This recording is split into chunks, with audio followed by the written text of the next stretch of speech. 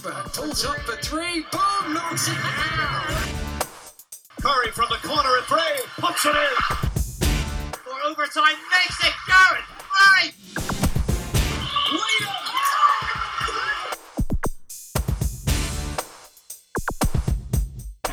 A warm welcome from me, Mark Woods, to the latest edition of the MVP Cast, brought to you in association with Total Environmental Compliance. Check out their consultancy services for a whole range of environmental issues at tecompliance.co.uk.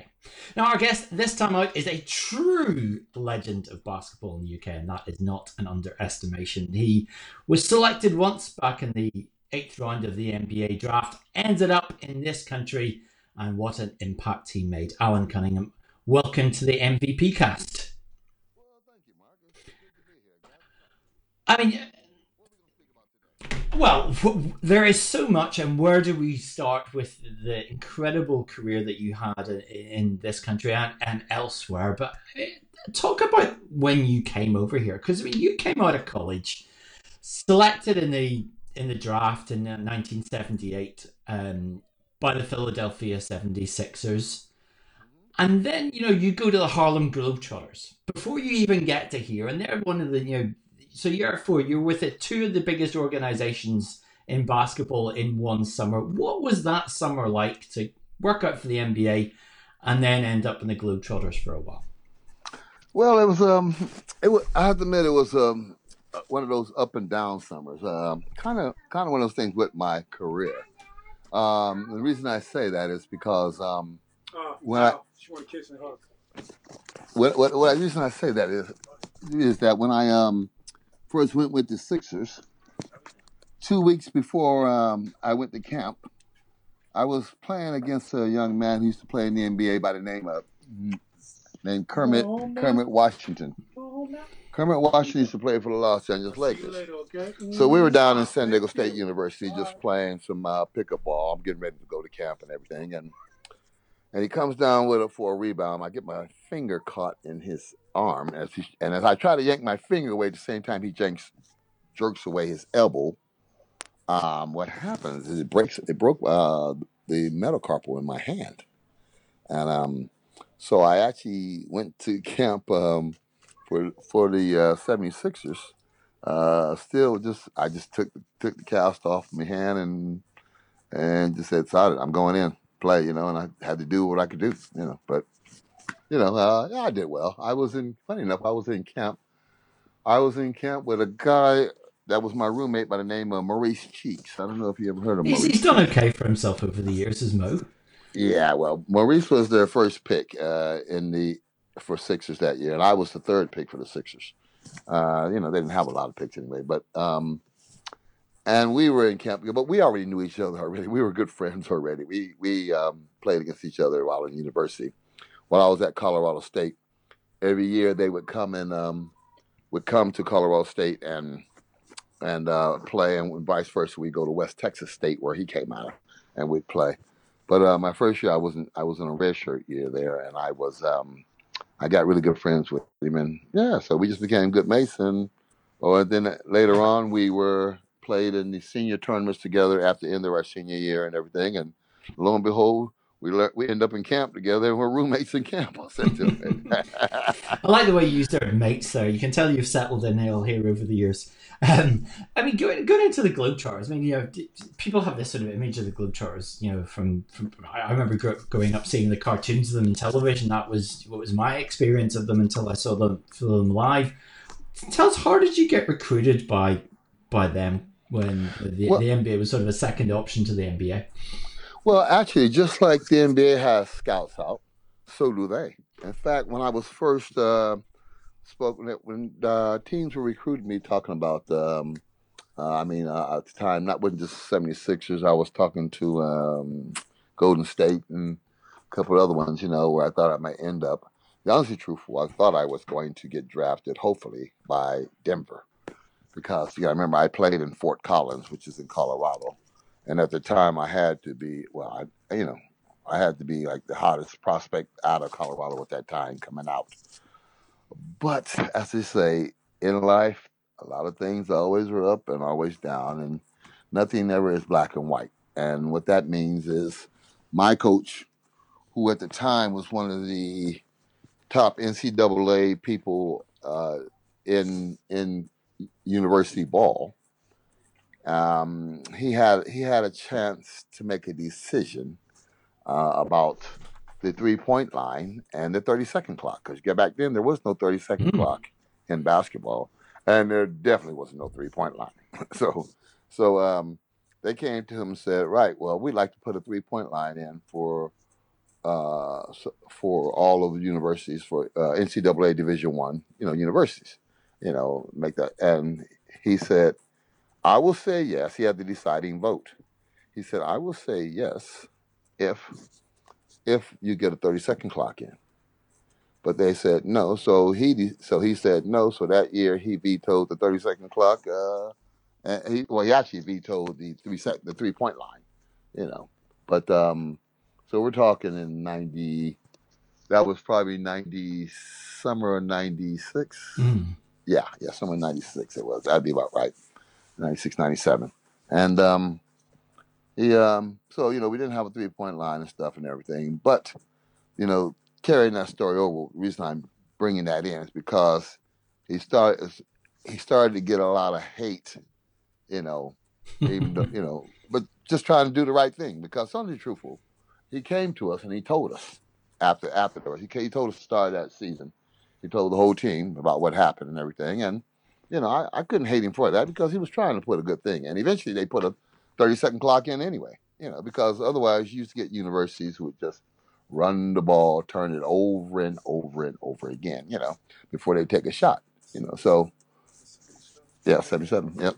And it would just turn it over and over before they take a shot. And so he was trying to get that in there. So I understood that. What I didn't understand was him having a fight with Larry Brown. Larry Brown was the head coach of the Denver Nuggets. You understand? And Denver Nuggets always trained at our university, Colorado State University. You understand? So while they would be training there in the summer, we would go along, get a chance to maybe play. If after in the training session, they let us come out and play and train with them and all this. But what happened was, I guess he wasn't too happy with their sessions and all this, and we didn't get a chance to play, and Coach Williams really, got upset about it.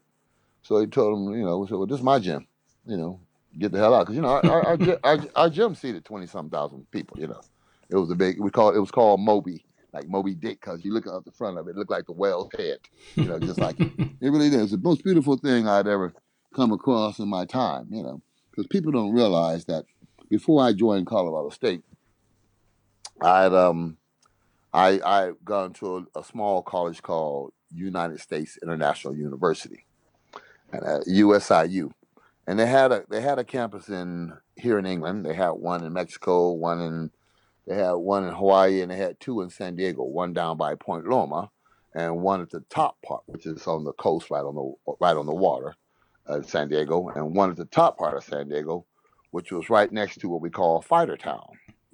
If you're going to ask me what is Fighter Town, I'm going to tell you. It actually wasn't called Fighter Town. When you see the movie, it's called Top Gun. I was about to say, yes, yeah, we've all seen that. And they called it Fighter Town, USA, but really that's Miramar. And my university was just not right across. I used to sit out every day and watch them jets take off touchdown, and then all of a sudden, sometimes you hear whoosh, just take off, and what that was they was headed out to a ship or somewhere, and I'm really up on all that because my father was over 30 years in the Navy, so I'm a military brat anyway, and that was my goal all my life, was to be a pilot. So I'm really up on every kind of fighter craft there is as well. But when you come out of high school and you find out and you grow like 7 inches in 1 year, you can't be a fighter pilot. It's fine when you're 5'10", 5'11", even 6 foot. But when you all of a sudden go up there, next time you talk to these people and you're like 6'7", they're asking like what happened, and they want to, they're saying, well, yeah, you can fly a transport plane or maybe a helicopter. I was like, no, I've been a fighter jet man all my life. I've been in every kind of aircraft there is, mainly because my father been on the aircraft carrier and all kinds of other, being in the military that long. He would always say, my son wants to sit in that plane. Is that all right? And they go, yeah. My son wants to, I remember the last thing I had a chance to sit in would have been like probably the South African. I sat in two. I sat in the South African helicopter with all the big bombs on the side, and that Russian Soviet one. I sat in all of them, one time, But the thing was I was always interested in that, so I went to USIU up there hanging around. But the thing behind that is we didn't have a gym. Point Loma College had part of that campus had a gym. Beautiful campus, most beautiful campus you are. In fact, if you go there now, it's called Point Loma College now, and it still is as beautiful as can be. At USIU, we had a little soccer field. We had a canteen, or as you call it, refectory for eat food and stuff and everything, classrooms and dorms. That was all we had. So people say, well, where did you train us? I trained in high school gyms. I trained in other university gyms like University of San Diego or University of California, San Diego, UCSD, USD. These were the places we played at. So I never had, the last time I had a really home court advantage would have been when I was in high school. So I found it easy to play no matter where I went, because as far as I'm concerned, everything was a away game. So, so I had no problem playing away. Does that suggest, the fact that you started off collegiate life there, did that suggest that coming out of high school that you weren't necessarily thinking you were going to be a pro basketballer? No question. Are you kidding? Hey, Or that other people thought you were going to be a pro basketballer. Nobody thought I was going to be a pro basketball player. The only ones that probably thought I could probably make that and be that would be my family, because I had that kind of family. The support. We're all sports minded. We're all sports people. From my oldest brother to my youngest. There were 7 of us, and but I was a nerd. I'm not gonna lie, or a geek, all those things you want to call. I was a bookworm, whatever you want to call those people who weren't sports really orientated. That was me. I used to play instruments. I played in the marching band. I played in the pep band. I played saxophone. I was in the debating club and all the book clubs and all that kind of stuff. I just happened to be a geek that just also did sport. But the problem about that was, to show you how geeky I was probably all of like 5'8", 5'9". I weighed about 100 pounds soaking wet. I was this little. I had all the names from being called skinny beanpole, skeleton, clothes hanger, every kind of name you can call me and make me feel bad about and bully me with. I had, but unfortunately, or should I say, fortunately, I also possessed 3 real big nuclear type factors that went with me that people had to watch out for. It was called a Cliff, a Cheryl, and an Adriel. That's called my oldest brother, my oldest sister, and my other oldest brother. They would kick your ass behind their baby brother because mom and dad, that's how dad played. That's how we rolled. Especially back then. You got to understand, I lived in a world where racism was so bad where, I remember doing things like going to the restaurant. I'm sorry, we don't serve colored people here. Well, that's good. My father said we don't eat them. That's good. So come on, kids, sit out here. You understand? So I grew up in that kind of time, I never thought there would ever be a black president in my time. I'm not going to lie, from going through what I've gone through, and racism has been, and it is true what they do say. I'm going to say this right now while this is out here, because we are at a time when they just put their knee on George Floyd and all this going around. We don't ever seem to get it done. And the reason I say that is because racism was so high back then, and racism is still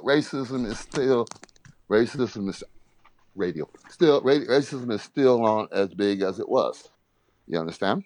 Does that surprise you? That now here we are 50 years onwards from, that was the kind of post-civil rights era where, if I guess if you tried to project things, you would have thought by now it would be okay, or it would be pretty okay. Does it surprise you that growing up in the States in the 60s and 70s, that now we are in 2020 and this theme is still going on and it's the same sort of musical playing in the background? As long as it's always institutionalized, it will always be there. Let's get it straight.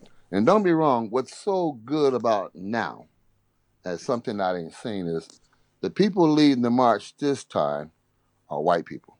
Okay? And that's a great thing because that means that in society as a whole, people realize people are people. Humans are human. You know, we all got the same feelings. We all bleed the same. We'll all die the same. We'll all catch the same bug. Don't get me wrong. I might be more susceptible to bugs than you know, like sickle cell, COVID-19. You know, let's get it straight. That always seems to be out there. I always seem to be, and I hate to say this, but blacks have always seemed to be on the scourge part of the earth. In other words, if somebody was putting me down as one race, well, I would to build myself up. I would put myself over the blacks and put them down, and that's how I rolled. You know, I don't care. I've been in other minorities, and you know, when I was a young kid, one of my first girlfriend was Chinese, and believe me, their parents couldn't stand me. You know, and they couldn't stand me because I was black. You know, and I knew it. You know, and their daughter knew it, and the other daughter who was with the white guy, she knew it too. But he said I'd go in the house and there'd be his photo up on the mantelpiece. There were no photos around this black guy up there in any mantelpieces or anything. That wasn't gonna happen. Mm. But you know, but let me show you how the world changes, and that's what I loved about over here.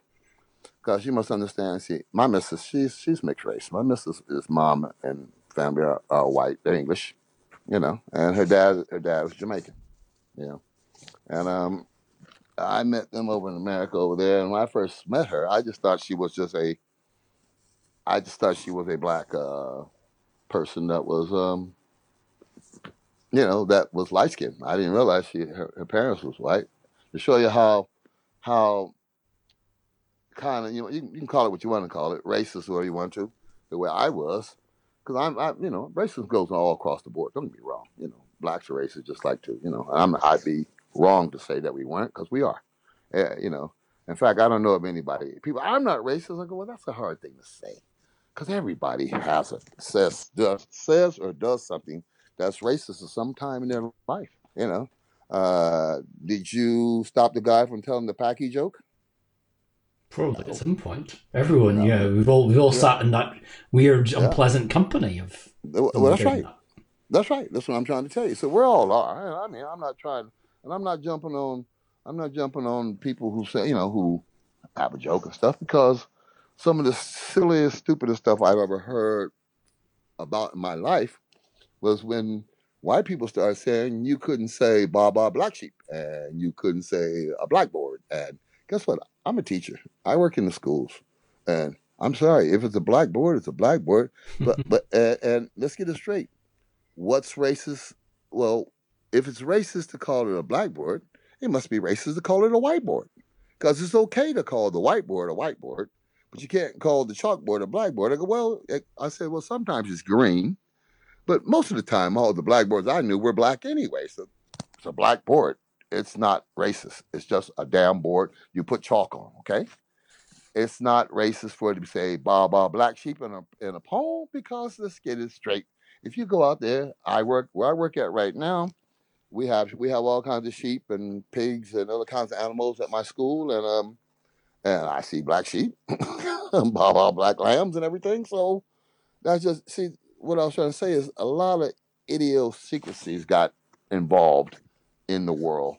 You know, everybody say they always want to do something stupid. So which is why I mean the cause will get lost along the way. And that's what I mean. So a guy gets killed in his neck, and guess what? The next thing we're screaming about black sheep or blackboards, or more importantly, other issues. And I'm not saying other issues aren't important, like this transgender issues going on and all the very, very important. Don't be wrong. I got an A, and I don't want to sound cliche. It's like, oh, my best friend is black, or my best friend's a transgender, or that kind of stuff. No, my parents have taught me live and let live, and I believe that if you're gay, cool. You know, I'd be lying to say that I don't know nobody was gay. Because let's get it straight. I had a baby brother that was gay. So I ain't, you know, I ain't got no problem with that. You know, How I did do you have. find that, though? If you when you go to the Globetrotters, though, because they were such a sort of cultural totem in America. And Hmm. yeah, and there were some people that sort of saw them a little bit as, I guess, back in them, the sort of the equivalent of the minstrels that the white folks would come out and watch them and applaud them and laugh at them, but then Yeah, go back to the suburbs and not recognize them as role models, etc. And there was other people that saw them as a great beacon of reaching out to different people. What was your experience in terms of being part of that era? well, first off, you got to look at it like this. Basketball didn't exist. Basketball wouldn't exist without the Harlem Globetrotters. Mm. They introduced the game to the world. All right. They played in front of queens and kings and czars and every kind of people there was presidents and everything across the board they played in front of. All right. The reason they had to do what they did back then, you say, oh, well, it's like a circus. You came in, all this. It was called barnstorming. What barnstorming is whether I was on the black baseball team or whether I was on the basketball team, whatever, you would march into the city the day before, like the Ringling Brothers Circus.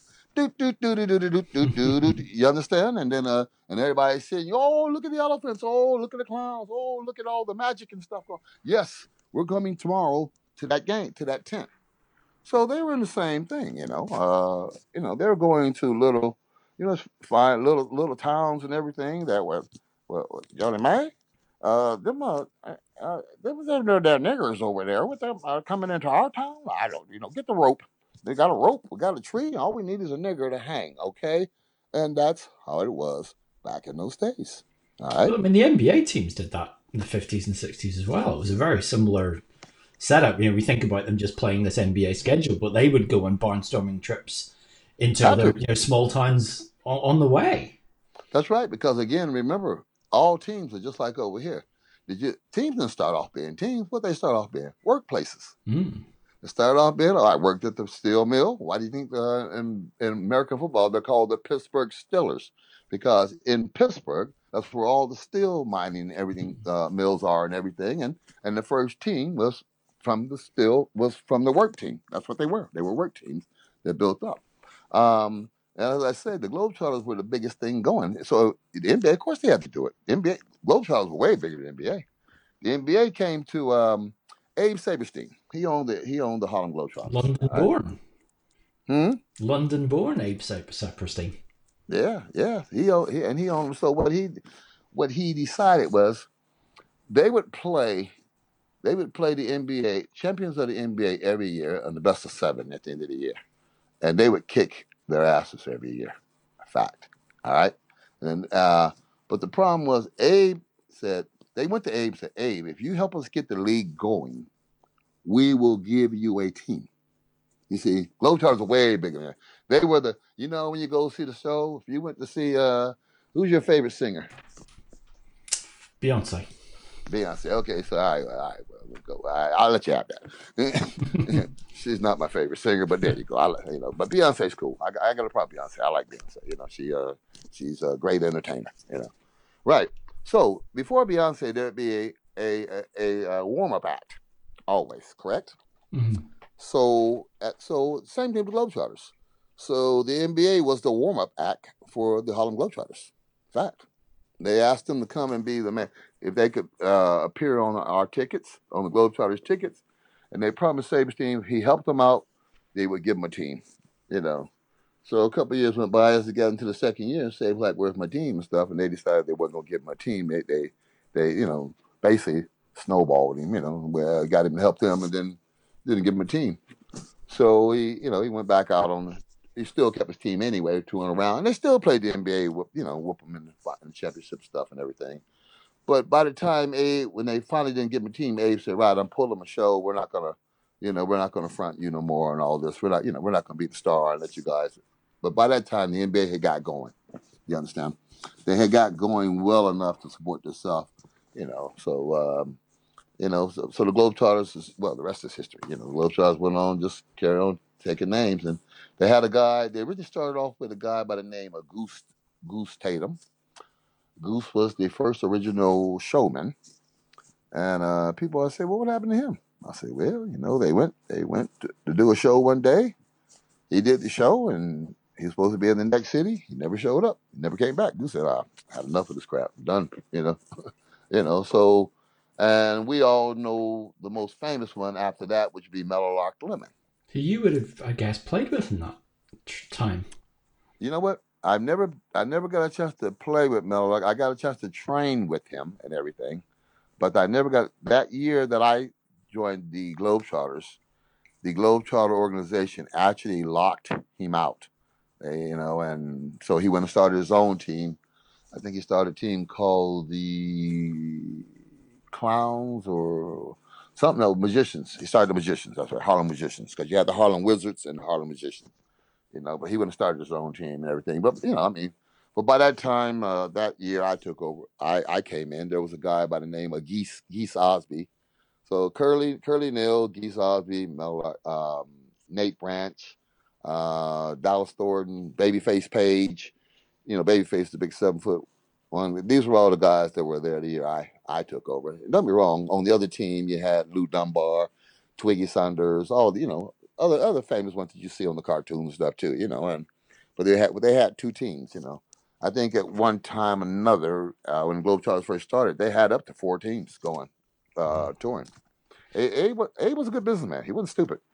Okay. Do you find it kind of extraordinary in this country? I mean, here we are, like over 40 years later. Every time you've been still going out and you still visit schools and still go out, but you're always still in the publicity material, despite all this fantastic success you had in this country. You're still often referred to still as former Harlem Globetrotter star. Is there a certain pride, even in what you achieved, that you were part of for a very short period of time, but part of this massive institution of basketball? Yes, I that's a respect statement. That's not a put me down statement. Everybody around the world knew the Globetrotters. Everybody, and that's like they used to come out and they go, "Where's Curly? Where's Curly? Where's Curly?" And then Curly take the wig off his head and they go, "There's Curly." There isn't a place I couldn't go in the world, whether I was in Russia, whether I was in Norway, or whether I was in Denmark, or whether I was down in another part of the world, Mexico. It doesn't matter. Canada, everybody around the world, knew Curly. And everybody knew the Globetrotters. So I find that a respectful statement when they say, "Oh, you're a former Harlem Globetrotter." They go, "How come you never did more with it? Why don't you go back and still, do more stuff with it?" And I go, "Well, I said, the truth of it all is, like everybody, we do a job and then we move on and we start doing other things. And sometimes we get so involved in all the other things we're doing that we forget that we actually had that at access to us to maybe build on that anyway." But I've met some really, really good people all through the years. I was on. I remember when I became the player coach at Worthing, the Worthing Bears, and I went down there and became the coach, manager. What do you guys call them managers? We call them coach. Uh, um, that year we won the league, my first year coaching, and we won the Wembley Championship playoffs. And that same year, after I won the league, I just called up the TV station and asked could I speak to Bruce Forsyth. They're like, "Yeah, yeah, well, that's really good, sir. That's really good, but you're not gonna talk to Bruce Forsyth." And I said, "Well, I just explained to him who I was. I'm Alan Cunningham, former Harlem Globetrotter. I'm with the Worthing Bears, and right now we are the champions of England, and we're going to be the champions of Wembley. We hadn't played Wembley yet at that time, but I'm sure we're going to win it because, no brag, just fact. Every year, Wembley was won by one player for sure. And that dare be me." Modest to a laugh fault. with the guys. Hey, now I always have a laugh with the guys because I had a good mate of mine named Kevin Cato. Kevin was the guy on Sky Sports for 17 years, the presenter. But Kevin was also the most successful coach in this country. And Kev started up in Scotland. He started in Scotland before he moved down to England, where he went to Manchester and then so on. But anyway, through the years, we'd always gone up against each other, and then we finally hooked up together when we went to Glasgow Rangers. That was the first time I'd been with him. But the reason I say this because kid would always say stuff to me. Yeah, man. Like we won that first year we won the cup. And he says, "Yeah, what's it feel like to finally be able to win on TV?" That's what he said to me. I said, "Brother, I always known how to win on TV. I just hadn't." I said, "I played on TV many times and always won." I said, "I just hadn't won on any championship game like Wembley on TV or the Cup on TV or that kind of stuff, right?" And so we won the Cup that year. But I said to him, I said, "The only reason you got me in, Kev, was this." I said, "Because as successful as you are as a coach, you must realize you have one problem." He said, "What's that?" "There's only one person ever going to win the league, and that's the team I'm on. Okay, so guess what? It's your lucky day. You finally get to get your first league win this year. And sure enough, Kevin Cato never won the league until 1988-89 when he was with Glasgow Rangers. But by that time, that was my third year in a row winning the league. I started winning the league. I joined Portsmouth in 85, 86. Before that, I had been at Brighton Worthing Bears before that. And before when I first came to this country, I played at Doncaster Panthers and everything. Because let's roll back to that one, because obviously you those first 3 years overseas, you were in Belgium. And people kind of forget that you arrived here at the age of 27, so you were peak career. How did the Doncaster Panthers arrival come about? How you know I was that old? I knew how old I was today. Stats, I don't even stats. I don't even remember how old I was. All I know is that everybody wanted to know how old I was, and I never let nobody see my passport. Okay, so because when I came to England, one of the first things my wife said to me, she said, "Have you ever noticed?" My wife is a sports person. Let's get it straight. My wife is one of these people. She could have did anything in life. She ran the 100, 2, and 4. She was a sprinter herself and everything. Ran for county and Middlesex and everything. And but she was also really good in netball. She was a center in netball and stuff and all this. But she knows sports. She knows all sports. She's just into sports. She knows sports. She's one of these Liverpool supporters, by the way. I'll let you know. Everyone's suddenly a Liverpool supporter. No. When I first met my wife, I met my wife back in 74. Yeah, 70, just before, 70, 73, 74. Must be my first year in union. Yeah. I met my wife, and she was a Liverpool supporter then. And let's get it straight. My wife is a Londoner. She's from London. Her family is a Cockney. So they're only going to support one or two teams. Well, I'll say, one or two. I'll give them one or three, but really one or two. And that will be Arsenal or Tottenham. And I'm an Arsenal supporter. Let's get it straight. I always have been. My wife's whole family are. As am I, so you're a man of exquisite taste.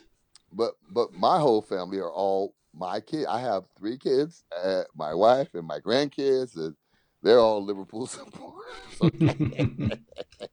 So Liverpool is my second team. Arsenal's my first team. Arsenal's their second team, and Liverpool's our first team. So we never say bad things about Liverpool. So if you say anything bad about Liverpool, I'm gonna have to jump down this phone and come get you, all right? Because right behind me is my wife with standing here with a big stick and she's quick. My ass. Oh yeah. So I'm letting you know, don't let anything bad about Liverpool come out your mouth now. Okay? So Doncaster, tell us how did that come about? Did they find you? Did you find them? I found them. You got to remember, I played over in Anderlecht in Belgium and stuff. I been over there, and I went back home. I did a year back home because two things. I had to finish up my degree. I had one. I know it sounds stupid, but I had one course to finish up my degree. But at the time, I left because I didn't finish that course because I was again involved with the trying to make the pros and stuff, So but I had always promised myself I'd go back and finish up my degree. So I went back and finished it up and took a job for a hot minute over there. By that time, I had my second child, and I said, honey, I think I'm gonna take off here and shoot over New York. But that's how I ended up in Belgium, And then I came here. I had just flown over. I actually was touring out with a team called the Harlem Wizards. A guy by the name of Marcus Haynes. Now, Marcus Haynes was the most famous dribbler ever to play in the game of the Harlem Globetrotters. Marcus, when he was in university, they played the Globetrotters, and they lost to them. The Globetrotters lost to them by 1 point. And what's so miraculous about this, because as soon as they lost, right after they signed Marcus up, because they got up by 1 point at halftime, and Marcus dribbled out the whole second half. Fact. He dribbled out the second half, man. Come on, man. They kept the ball away from the Globetrotters by this man just dribbling. And he could dribble the ball like a centimeter off the court for ages. Hey, I'd be like a half a centimeter. Okay, let's give the man his real due. That's where Curly came in later on in the Globetrotters, becoming the dribbler. But Marcus Haynes was the first dribbler and taught him all that. You see, but yeah, most amazing guy. In fact, I think we just lost him because they were just inducted into the Hall of Fame. Mm. Marcus was, I think Geese has been, Curly has. But I know for a fact we just lost Marcus, and I think we just lost Curly too. I think he just passed away. I'm not sure. I need to double check, but I'm pretty much sure they passed away now. Yeah, a few years ago. Yeah. But imagine these guys. That's how amazing they were and stuff, But anyway, so what happened was I flew over here. I just left with Marcus. Marcus said, "Look, Alan, we're going into a European tour trip." Unfortunately, I was last in. It's always last in, first out. You know that. And he was. And the American government and everything were paying for all the trip and all the plane over here. So Marcus decided he was going to take his brother-in-law with him, which is cool by me, And so he took his brother-in-law. So Alan said, "Well, you're going to be gone?" I said, "That's fine." I said, "That's good because I'm headed that way anyway." And I was in New York at the time. I jumped on the plane and flew straight in. And that would have been, so my first game for Doncaster would have been about November or around that time, Because I came in, the season had been going on its way by that time, and they were in pretty bad shape. They were getting their ass kicked by everybody. So and that was back at a time when you could have 3 Americans out there playing. I mean, you could have 3 Americans, but only 2 could play. But there was no law, there was no rule stopping you changing it, 1 or 2 back and forth. Eventually, all of you went to this rule where you could play 2 foreign players, and 2 foreign players being your 2 Americans, whatever. You can play 2 foreign players, but if I set one down, like say I got hurt, well, then the other one could then register and become. But before me to be able to play again, I would have to deregister one of the other players and for me to come back in. And then after that happened, you couldn't switch again, you see.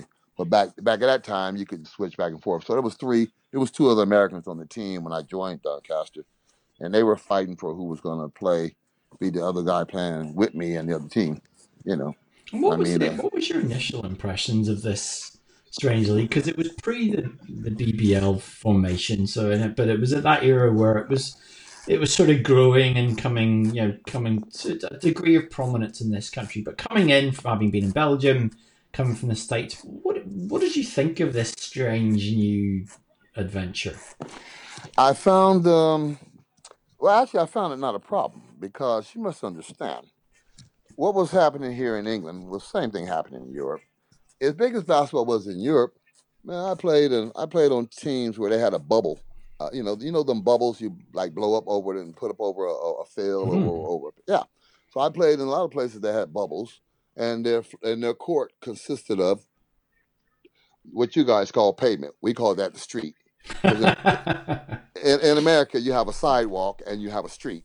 Well, so you guys call it pavement. But that's what the courts were made of, a lot of them. So, and a lot of the courts were hard. Don't get me wrong, the majority of the courts in Europe were wood, but they still had a lot of street pavement too.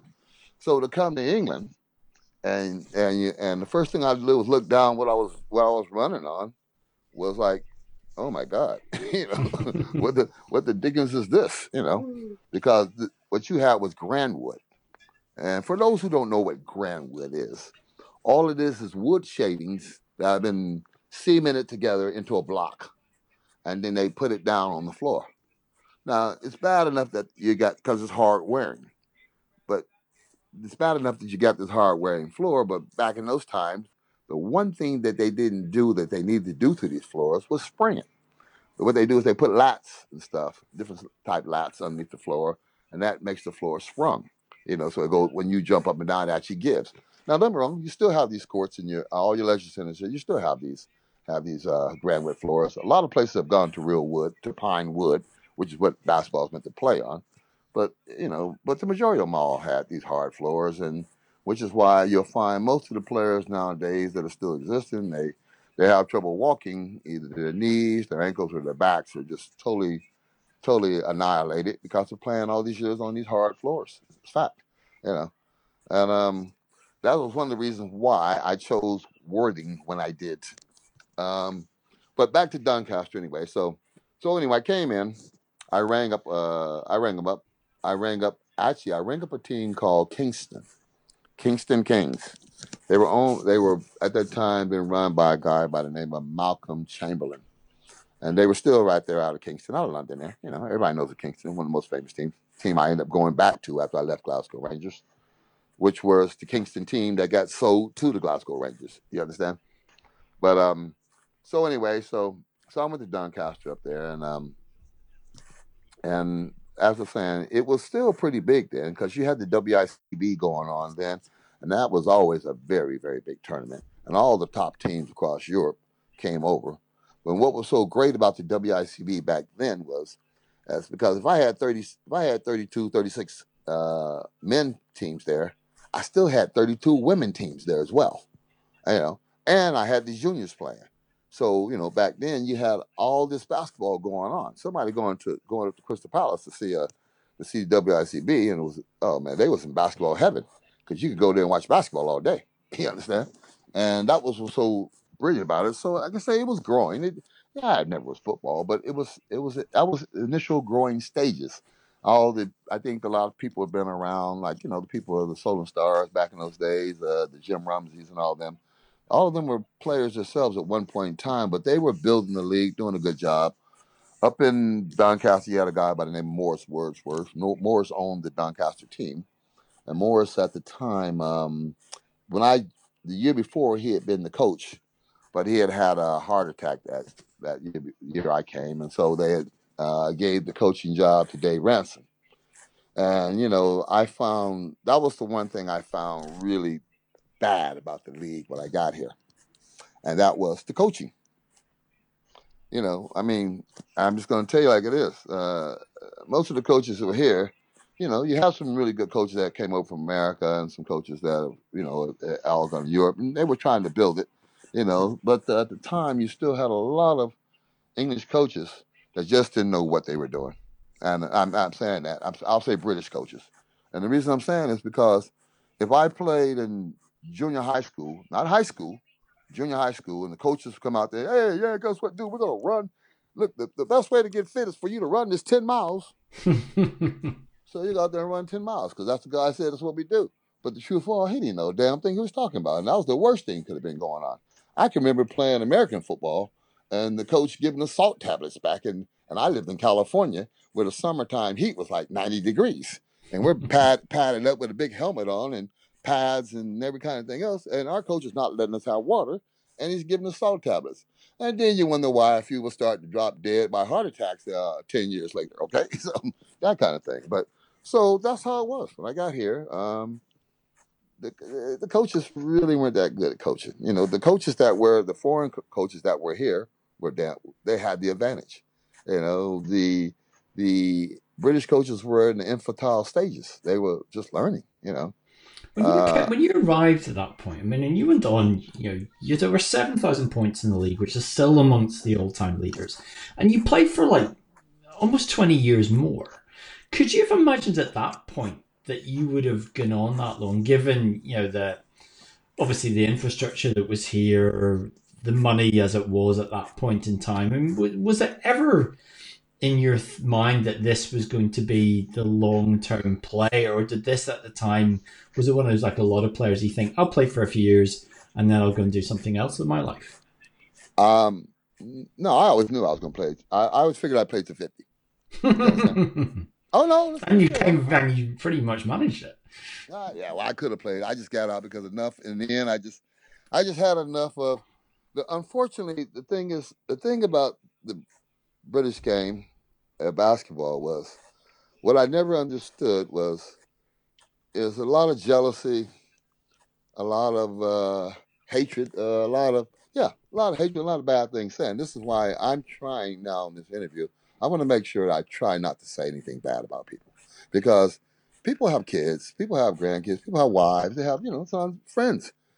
So true fall, when you go on any kind of network, whether I'm on TV, radio, or anything, I should, yes, speak out, speak your mind, but try and be respectful too. Because let's get it straight. Them same people were trying to do their best. They was trying to have a career, and what people didn't understand was when I came to Europe, I couldn't understand Europeans. And I'm not talking about the way they talk. Of course I couldn't understand the speech. I spoke American and they spoke Flemish and French, and I had German background, so I could understand some German, but as far as French and Flemish went, I didn't have a clue. And then I came to England, and I really didn't have a clue. I don't know what the hell y'all was talking. Especially in Doncaster. Hey, you're right. Guess what? It took me about 3 months to get a cup of tea when I was in Doncaster.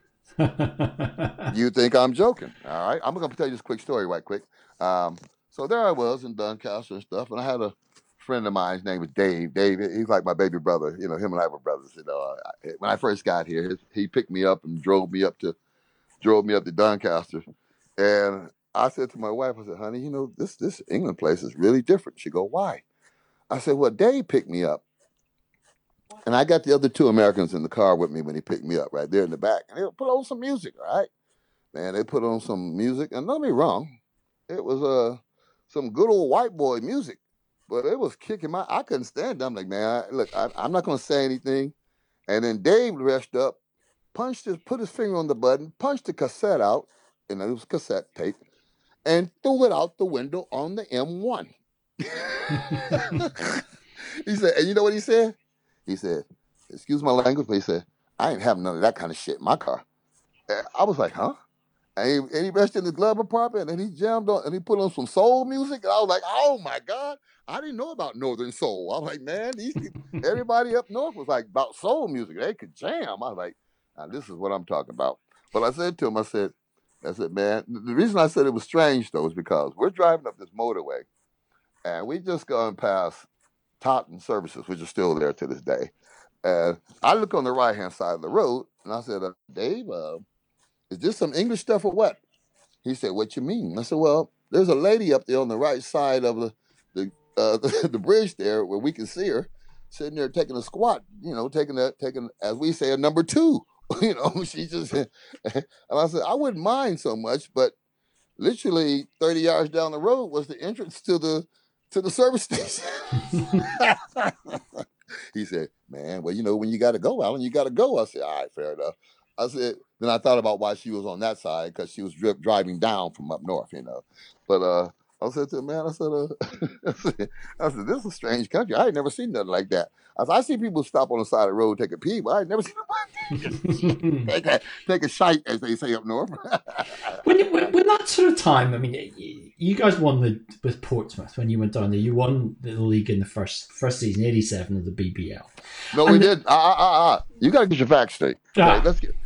These facts are all wrong. I was watching some stuff online literally 2 weeks ago, and I went, they really don't know what they're talking about.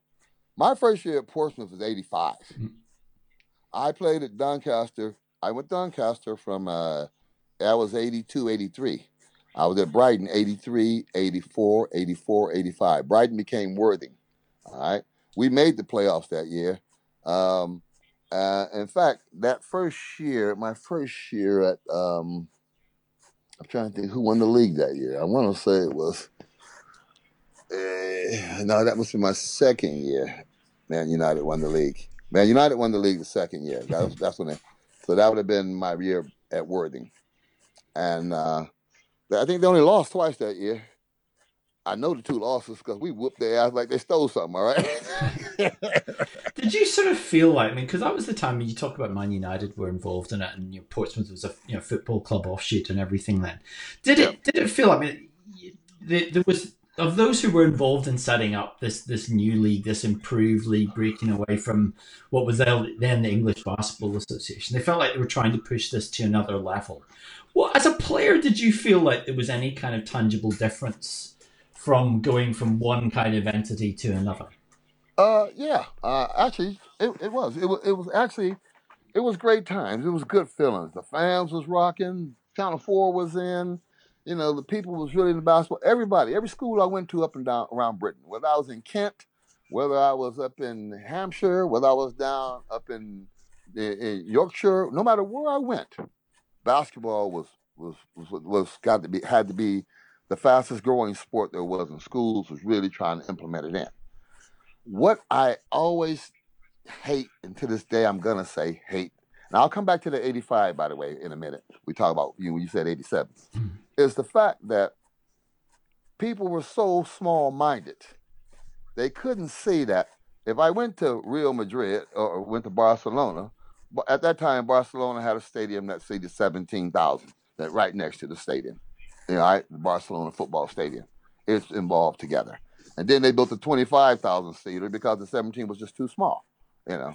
And but yet but there were no visionaries here. The visionaries were the people with money, but the people that were holding them back were the people with no money. And think about it now. I would be JVC, and I want to be bigger, you know. And I said, well, and I be Sony, and Sony said, I want to come in and I want to be big too. But JVC, nah. We're two big boys, but the little boy down there, you know, Mr. Powerbank. No, never heard the company. Well, they say we can't do this, we can't do that. They put too many rules. In other words, and my first year at Portsmouth, I toured that whole summer.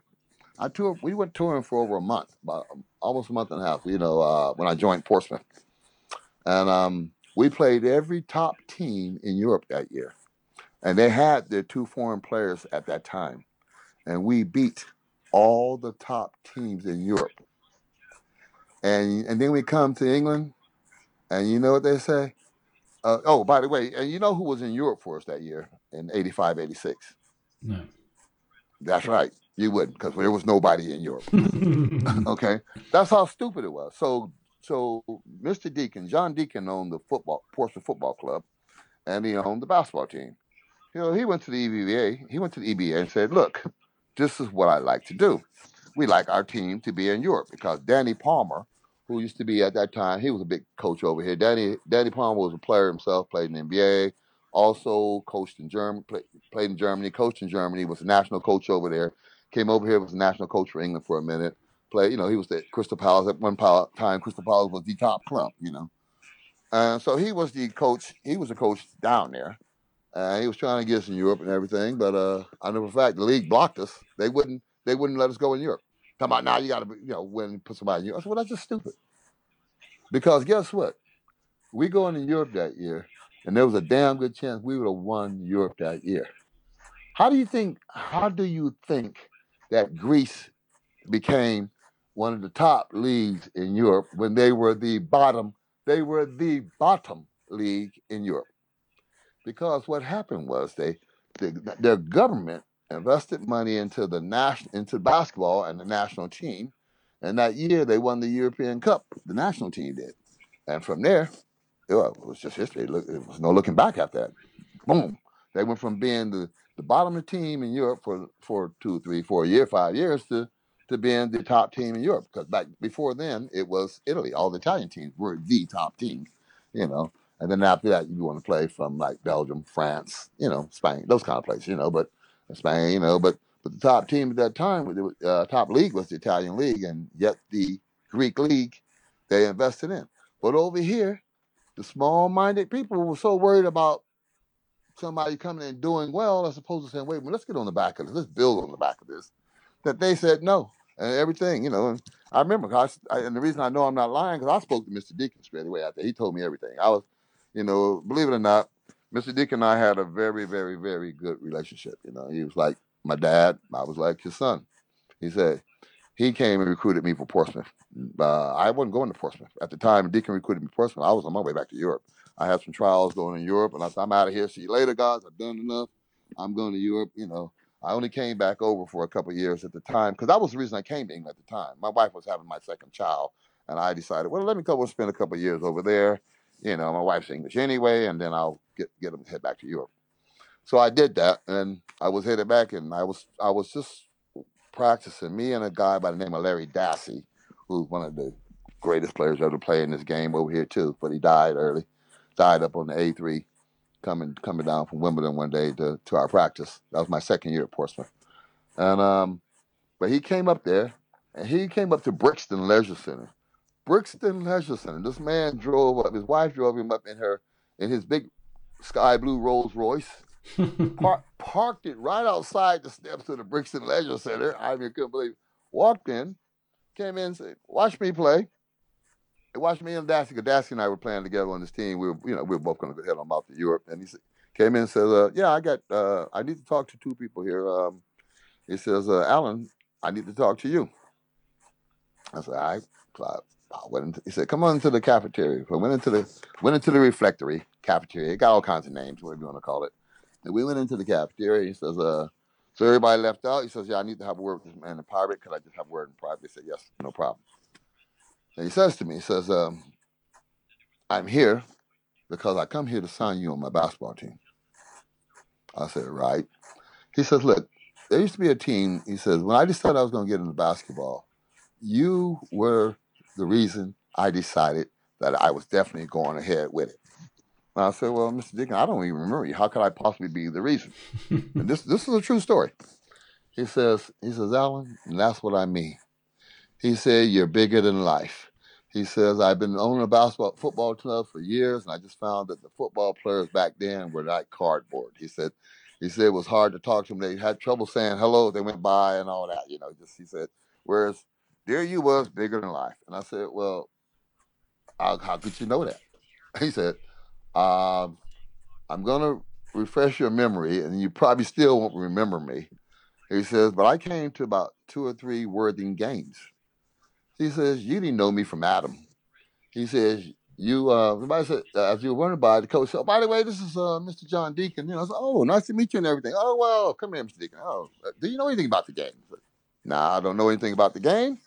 He says, "I know a little bit, but I don't know a lot and everything." I said, "Well, then I'm going to take you to the perfect person that can introduce you to the game." He says, "And you took me over to your wife and said, 'This is my wife. These are my kids. They're here. Boom. Sit right here. She will tell you everything you need to know about the game and then some.'" Cool. He said, "Then you went back on the court, warmed up, and proceeded to give them 37 points and win the game." He said, "I knew right there and then that I was definitely interested in the game." And I said to my wife, I said to Mrs. Deacon on the way home that, "Yeah, I think I'm definitely going to buy me a team." So he bought a team called the Telford Turbles. I'm trying to be here so I get it right because some of the guys that were on my team were from the Telford Turbles, and they caught hell. We used to tell them it was the Telford Turtles, not turtles, but turtles. So they call out of hell. But anyway, he bought the team and he bought it down to Portsmouth. He bought the franchise to Portsmouth, and he had told Danny Palmer the first one I wanted signed on that team was Alan Cunningham. I mean, he'd signed all these other people. And then he told what happened was Palmer came down there and said, "Oh yeah, I want to sign you on the club and all this." And he said, "I said, how much?" I said, "I don't want to." I said, "Look, I got time for bullshit because I already know what my plans are." And when I came with all how much and he said this, that, and don't get me wrong, was damn good for that time. He said, "Well, some of the footballers aren't making this." I said, "Well, whoop-de-doo for them." I said, "That ain't got nothing to do with me." I said, what does Mark Wood's shoe size have to do with Alan Cunningham's shoe size when it comes to buying a pair of shoes? Not a damn thing, because Mark Wood wears a size 10 or 11, and Alan Cunningham wears a size 14, so that's my whole point. What I said to him about, I don't give a damn about what footballers are. You don't come talk to me about negotiate. That's like me saying, all right, well, I'm going to go negotiate for Quincy Jones to make some music over here. But guess what, Quincy? I wanted to give you this, but he said, but everybody over there is only making less than that, so that's all you can get. And Quincy said, "The hell with you." And not that he did. I'm just making it saying as is. That's how it was to me. I'm saying, dude, so you're saying to me, I can't believe you won't sign. I can't believe, I said, excuse me. Sorry, man. You're going to be lucky I agreed for a meeting with you. And that's not me being arrogant. That's just me being fact. Because at that time, I had kids. Dude, I had to give up my time to come meet with you when I should be at home tucking my kids in bed, that kind of stuff, and doing stuff with them. So I said, no, you go ahead on. I don't want to sign with you. I'm going to go ahead and go to Europe. And that's what brought Mr. Deacon to sign me personally himself. He said, and when he sat down, he said, Alan, he said, you should have already been signed already. He said, he came to, I said, well, Mr. Deacon, I said, money talks and bullshit walks. And he said, and that's what I mean by bigger than life. He said, you just say what has to be said. I said, exactly. So he says, he takes out a napkin, a serviette, and he writes down some figures on it. And I went, yeah, I doubt it. He looked at me like, oh, really? I said, yeah, really. I'm headed to Europe, Mr. Deacon. So he turned back and went, right. Well, first off, he says, he says, all right, well, let's talk longevity. He says, well, 3 years, do you? That'll do me. I said, that'll be a start, but not on that money. I said, I mean, that's way more than I was making, but that's not what I'm going to make when I get back to Europe. So, he says, right. He looked at me and said, I tell you, he said, well, how do you discuss contracts? I discuss contracts in net. And if that ain't a net figure, you really shouldn't be talking to me. And that was a gross figure. He said, all right, okay, all right. First thing, net. He write net down on top of the napkin. He said, okay, so I'm going to write some figures here that are net figures, and all I need you to do is shake your head yes. He didn't say make a decision. He said, I need you to shake your head yes. Done. and that was it. Deal done. I'm thinking these are some serious negotiations. My man already told me how it's going to roll. So he wrote down some figures that were way more than I was going to make in Europe. And I looked at him. I said, those are net? He said, those are net. He said, we'll work it up to gross. He said, it'll go gross up. That's what you will get. All right, well, that's a start. I said to him, that's a start. He said, right, what else you need? I said, well, I'm going to need somewhere to stay. He said, done. I said, I'm going to need a car. Done. I'm going to need petrol. He said, bullshit. And that's when you okay, we'll push this as far as we can. That time at Portsmouth, I mean, it was a great team. I mean, Steve Nelson, Colin Irish, Billy Hungar, guys that you played with for ages in the South Coast. Cal Patrick Wells, that first year, fantastic team. Cal Patrick Wells, Larry Dassey, Colin Irish, Big Joe White. People forget. Big Joe, he's passed away, bless his soul, but he carried there was a big whole loss when he died because he's up in London, he's up in the Tower Hamlet area, and he did a lot for those kids. And I know I went up there and watched Joe work with those kids, and all those kids in his basketball teams up there, they had to bring their report cards and their school reports to practice. They had to bring their homework to practice. And if Joe saw, he had reports from the teachers as well as parents, and Joe said, right, well, guess what, mate? These grades ain't good enough, and the teacher's report's not good enough, so you go sit over there, and I will be over there to work with you in a minute on your schooling. Yours, okay, onto the court. So he wouldn't let them on the court unless their school, their grades and stuff were good enough. And that's why we lost so many great players and so many great people along the way. Yeah, Joe's sort of impact off the court was probably even more than his impact on it. Oh my God! This guy, hey, I'm trying to tell you, hey, that's why we called him Big Joe. He deserved that name. It was his impact off the court.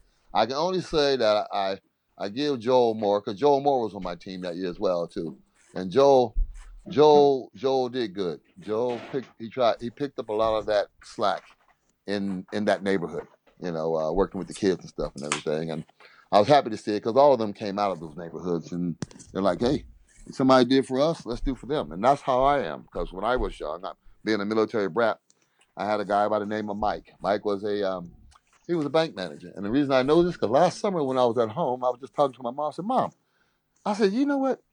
This one guy made such an impact on my life. Made me really think about that was there for us because, she go, before you say it, he was a bank manager, Alan. I said, get out of here. I said, what was his name? He said, his name was Mike.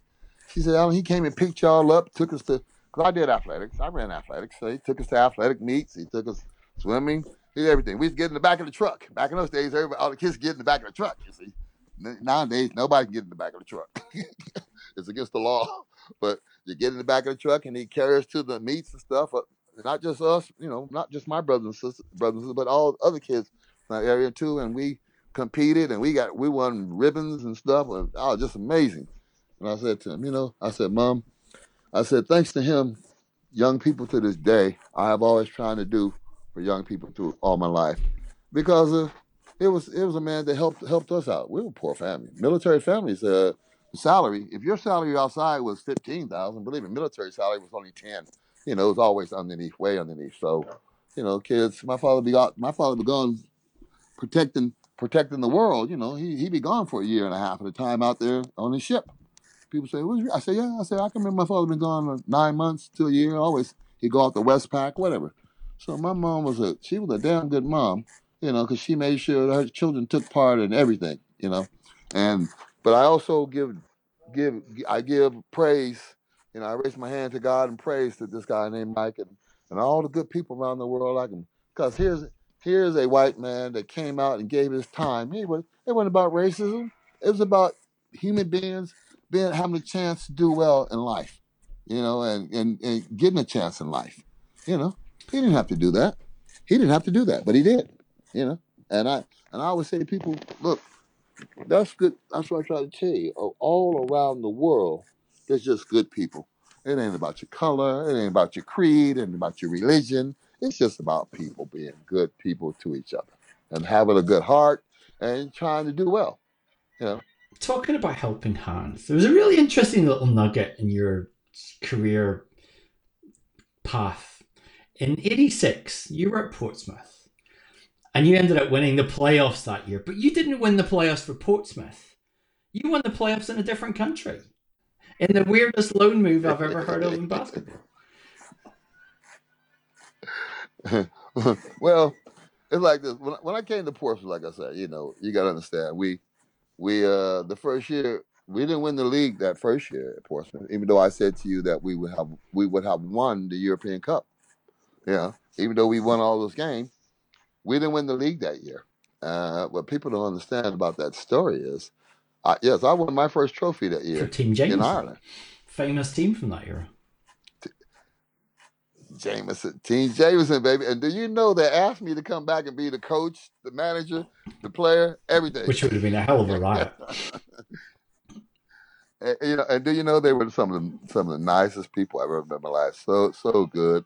We were sponsored by Jameson Whiskey, and I got to go over to the Jameson Whiskey plant over there and meet all the people over there. And it's such good people, man. These people, you can imagine. So we're playing in the final. So and that team was another team that weren't doing too well. I joined them and got us up into the playoffs and everything. And then we got to playoff and we beat the number one team. Bergland was the best team in Ireland at the time. And that was their stadium, Bergland Stadium, where we play in Cork. And that night, I don't know, I'd give them 40-something, about 43, I think it was to be exact. I'm not sure. It might have been 43. Wait, let me think about it. 43? A small hand in the victory. I had a small hand. Actually, no, my wife said it was 42. Sorry, it was 42. She knows. She was there. But yeah, I had a small hand because, I got there and when I got there, I thought, hold on, man. You know what? You guys are losing like this? I said, guys, I'm a winner. I'm about winning. Wherever I go, I win. I don't do losing. I said, well, we got to win. We got to work on our game. We got to be more professional. We got to, none of this. I mean, I'm gonna jump out of that right quick. Remember that. I'm jump back. When I came to Europe, remember I said to you about Europe being different. This is the difference in Europe and America. I got here. I needed a physio. to do my feet. I said, well, look, I like to get my feet done and everything. I like to get my powder up, a little tape on my ankles and stuff, get some pre-wrap and all that. Pre-wrap, what's that? That's the stuff that goes under the tape, so the tape don't have to be on your ankles. Oh, no, we got to shave your ankles here. And they came out with tape. This is my first year in Belgium. They came out with some tape, man. The tape was like, I looked at this as, dude, I'm not putting that on my face. I'm not putting any of that on me. That's the kind of tape. That's the kind of tape you might that some criminal would maybe tie somebody up with. So, the kind of tape you never can get off. You know what I mean? The kind of tape that when you look down on the floor and they've laid the court, that's the kind of tape they told me to take my ankles with. I went, man. I said, okay, well, where's the we used to go in an ice bath, so we have jacuzzi, jacuzzi bath. I go in before practice. I would always go in an ice cold jacuzzi bath. And then I'd get out and get into a super hot jacuzzi bath. And then I'd go and go out there and have a quick massage. Then I'd go run around and all that. Man, all of that was gone. It's like, well, this is new stuff to me, guys. I've never known this. You can't even get any tape. But the biggest thing was my first training session in Europe. I was in the shower and everybody's going, man, you taking too long. You better hurry up. I was like, what's the rush? Everybody was rushing to the bar. What do you mean you're rushing to the bar? Huh? I'm like, huh? What? What do you mean? But that wasn't the worst part. Well, the funniest part was I was standing in the shower, showering, soaping up and everything. So I looked to the left, and two of the guys on my team are having a cigarette while they're showering before they go to the bar, right? But what's even worse, the physio's in there working on one of the players already, which is not a problem. But we're in the middle of a shower, and this was my first time I'd ever had a female physio in the shower with me. Okay, I think, man, Europe is different, Mom. See what I said? Well, I said, you go to the toilet, and I have to look around twice, and I see, oh, I'm sorry. I'm in the wrong toilet. No, you're not. This is the men's. Well, there's about 30 women in here. Well, and I go look in the women, and there's men over there. No, I said, okay, this is Europe. Europe is more open. America is very anal. Are you kidding? Europe was completely different how America was. We ain't gonna have no women in the locker room with men. That came later on in life. Yeah, but not then. Well, that is part one of our conversation with Alan Cunningham. Part two with more fascinating insights into an incredible career within the game coming up very, very soon. That is it for this edition of the MVP Cast, brought to you with our sponsors at Total Environmental Compliance. Give them a follow on social media, please, at TE Compliance Limited. And you can get all our previous editions at mvp247.com or subscribe, of course, via your preferred podcast provider. Please, if you can't, leave us a review on yours, preferably a nice one, or if you want to help us fund more exclusive basketball coverage, head to the website and sign up as a patron. Or if you want to get in touch, reach out to me via Twitter at Mark Britball. Another edition coming very, very soon. But for me, Mark Woods, it's bye for now.